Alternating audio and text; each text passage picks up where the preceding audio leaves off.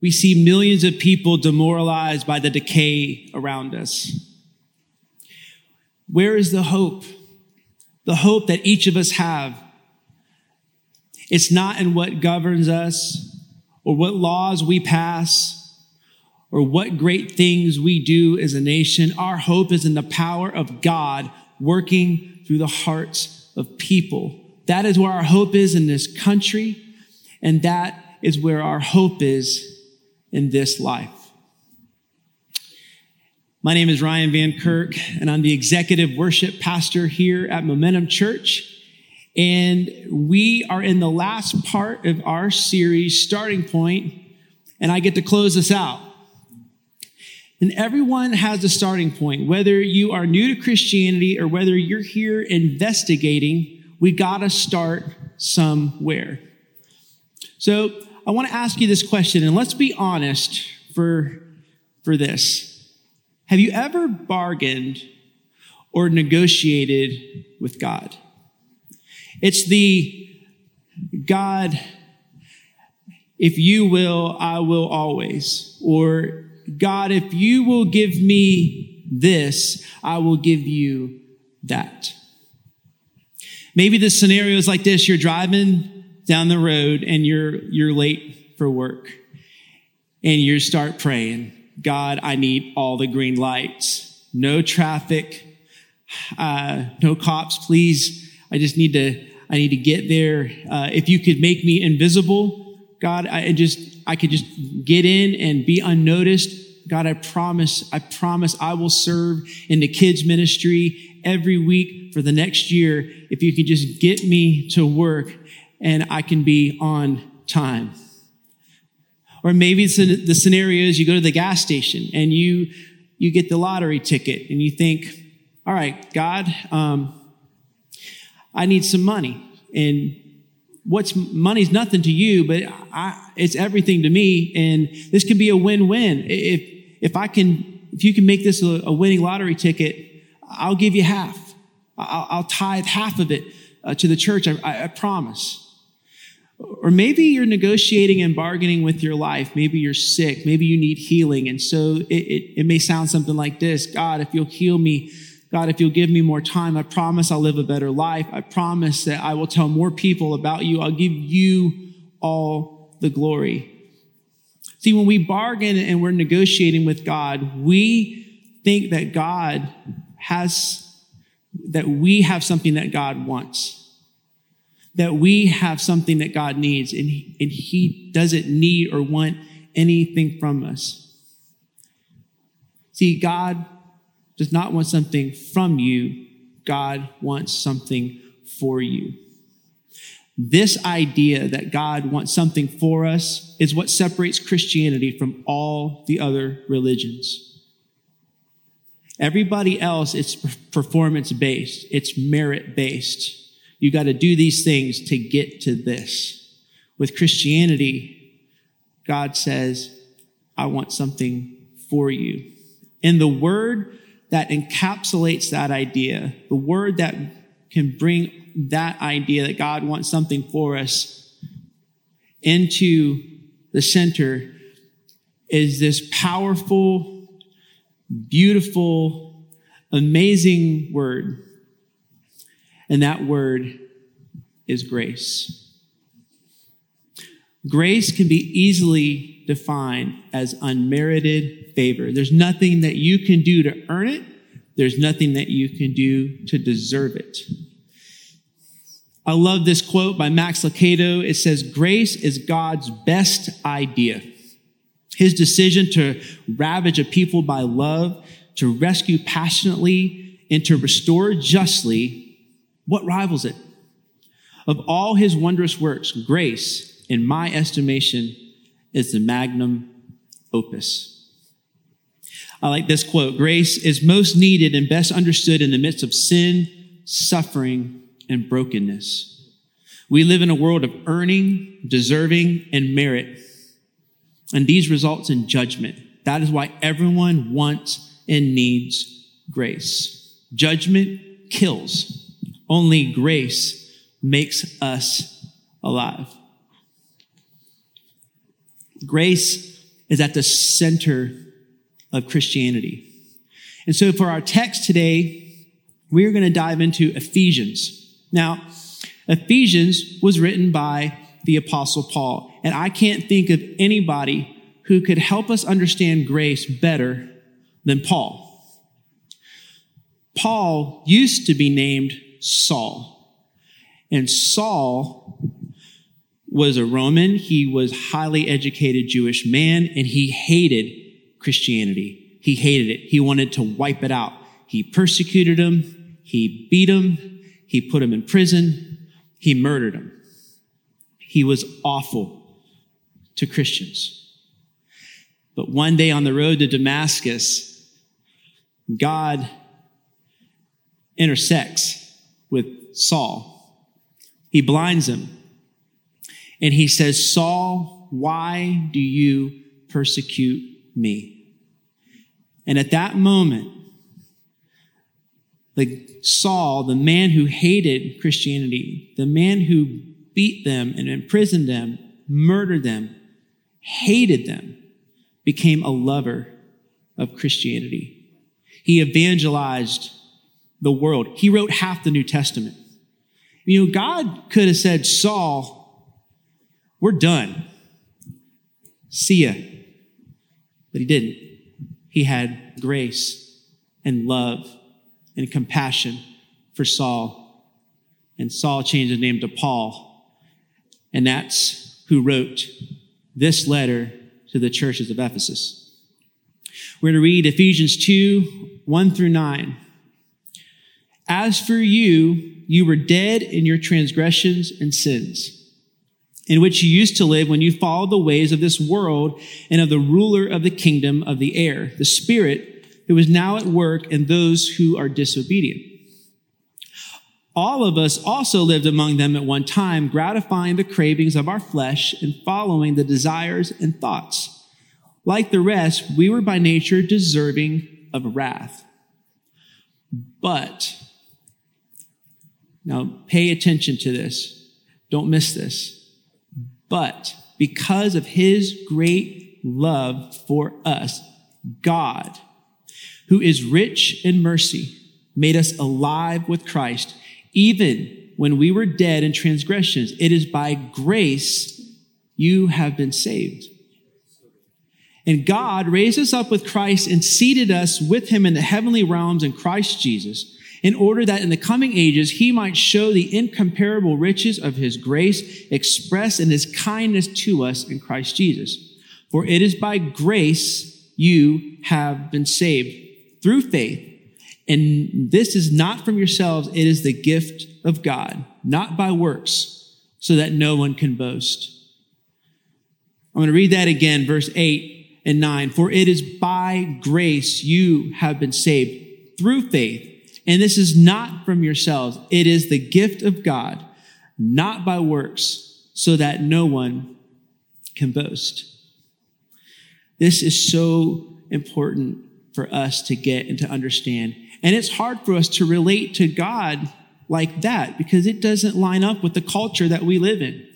We live in a performance-based culture. When you go online and you go to check out a restaurant, the first thing we do is start looking at reviews, right? Businesses live and die by the reviews. We look for the 5-star, but we're really searching for that one, that 2-star review. It's a performance-based culture. We need the 2 thumbs up. We need the rewards. We need the accolades. That's how we relate to each other. That's how we relate in our culture. But God flips that. He doesn't want that. He doesn't need that. He's given us 5 stars. He gives us the A+. He says, because of my great love for you, it is my gift of grace that saves you. The best illustration I think that we have that just shows the great love of God and it shows the grace of God is the story that Jesus tells about the prodigal son. And as we read it, I want you to think about this grace that we've talked about, this unmerited merited favor, the thing that we can't earn, and it's the thing that we really don't deserve. So Jesus continued, there was a man who had 2 sons. The younger one said to his father, "Father, give me my share of the estate." So he divided his property between them. This is a huge slap in the face from the younger son. Usually the estate is spread out when the father passes away. It's like this younger son saying, "Dad, I don't want to really be your son. I don't care whether you're alive or dead. I'm out. Give me my money. You're better off dead." That's what this means. And not long after that, the younger son got together all he had. He set off for a distant country and there squandered his wealth in wild living. After he had spent everything, there was a severe famine in that whole country and he began to be in need. So he went and he hired himself out to a citizen of that country who sent him to his fields to feed pigs. He longed to fill his stomach with the pods that the pigs were eating, but no one gave him anything. When he came to his senses, he said, "How many of my father's hired servants have food to spare? And here I'm starving to death. I will set out and I'll go back to my father and I'm going to say to him," now here he's starting the negotiation, right? Here he's going to start to bargain with his dad. "Father, I have sinned against heaven and against you. I'm no longer worthy to be called your son. Make me like one of your hired servants." And so he got up and he went to his father. And then this is where we see grace and the great love that the Father has for us modeled out. But while he was a long way off, the younger son, his father saw him and was filled with compassion for him. And he ran to his son, threw his arms around him, and he kissed him. The son said to him, he starts the bargaining. He starts the negotiation. "Father, I've sinned against heaven and against you. I'm no longer worthy to be called your son." And he can't even get the rest out. And his dad says, "Quick, bring the best robe and put it on him. Put a ring on his finger and put sandals on his feet, and let's kill the fattened calf and let's have a feast and we're going to celebrate. For this son of mine was dead and he's alive again. He was lost and is found." And they began to celebrate. Amazing grace, how sweet the sound that saved a wretch like me. I once was lost, but now I'm found. I was blind, but now I see. The great love of the Father, the free gift of grace. He didn't deserve it. He didn't earn it. But his Father had compassion and love for his son. Now, there were 2 sons in this story. And here's the thing about grace. When you receive grace, when you get grace, it's undeserved. It's unmerited. You didn't earn it. But sometimes we end up like the older brother. And he's kind of he's on the sidelines and he's watching this. He's hearing about it and it makes him angry. He's livid. He's mad. It says, "Meanwhile, the older son was in the field, and when he came near the house, he heard music and dancing. So he called one of his servants and asked him, 'What's going on?' He said, 'Your brother's come.' He replied, 'And your father has killed a fattened calf because he has him back safe and sound.' The older brother became angry, and he refused to go in. So his father went out and pleaded with him. But he answered his father, 'Look, all these years I've been slaving for you. I never disobeyed your orders, yet you never gave me even a young goat so I could celebrate with my friends. But when this son of yours,'" he can't even call him his brother. He's like, "This son of yours who has squandered your property with prostitutes comes home, you killed a fattened calf for him?" Listen to their father's reply, "My son, you are always with me and everything I have is yours. But we had to celebrate and be glad because this brother of yours was dead and is alive again. He was lost and is found." You cannot bargain and negotiate with God. God does not want something from you. He wants something for you. And if we can understand this kind of grace, if we can just try to live under that grace, sanctified by it, covered in it, then we should be the most loving, the most kind, the most gracious people on the planet. And when we started with where is the hope? The hope is the power of God working through the hearts of people. That is where our hope is in this country, and that is where our hope is in this life. Today, you may have heard something you've never heard before. Maybe you lived a life of, I've got to be good enough, I got to be smart enough, I got to be the best. And today I hope that you heard that you are good enough. I hope that you heard that God loves you. He loves you so much that he gave his only son, that whosoever believes in him should not perish, but have everlasting life. I hope you heard the words, I love you, from God. There is no greater love than this, that a man would lay down his life for another. And that is exactly what Jesus did for you, what Jesus did for me.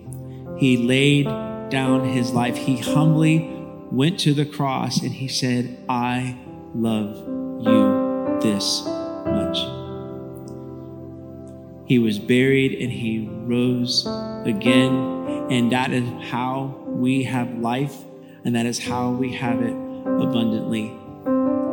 And so maybe today you're hearing this for the first time, the words, I love you. You're understanding the gift of God, the gift of grace.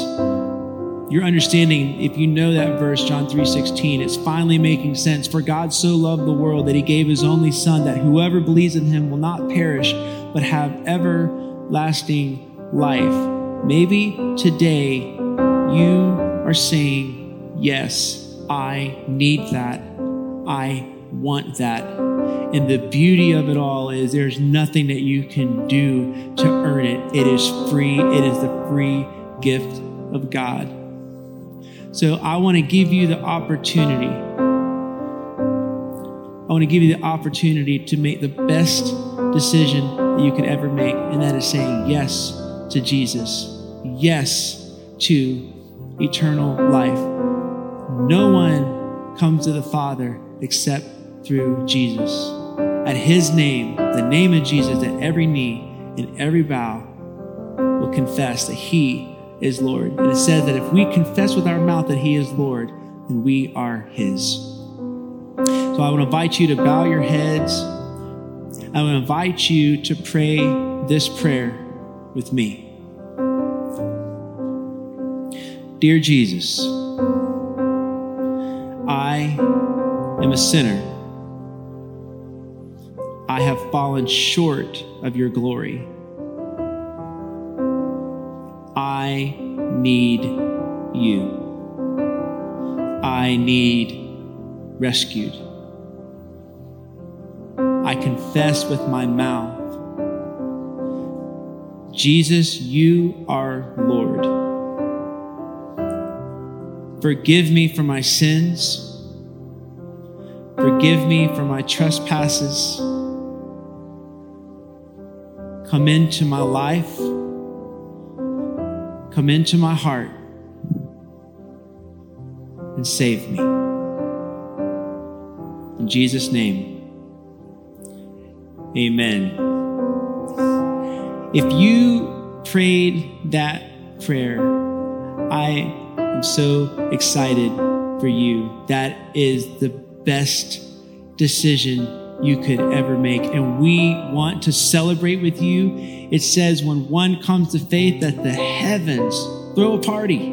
They're celebrating. They are woohoo. And we want to do that with you. And it's not to embarrass you, but we want you to raise your hand because we have hosts and they have some blue bags and they want to come and give you something that's going to help you. It's a resource. It's going to help you on your next steps. So I want to invite you on the count of 3 to raise your hand, and we are going to celebrate a new person in the kingdom of God. All right, here we go. 1, 2, 3. Yeah, we are so proud of you. We are so excited for you. God is excited in the heavens. The heavens are partying with you, for you. At this time, we want to turn it over to our campuses.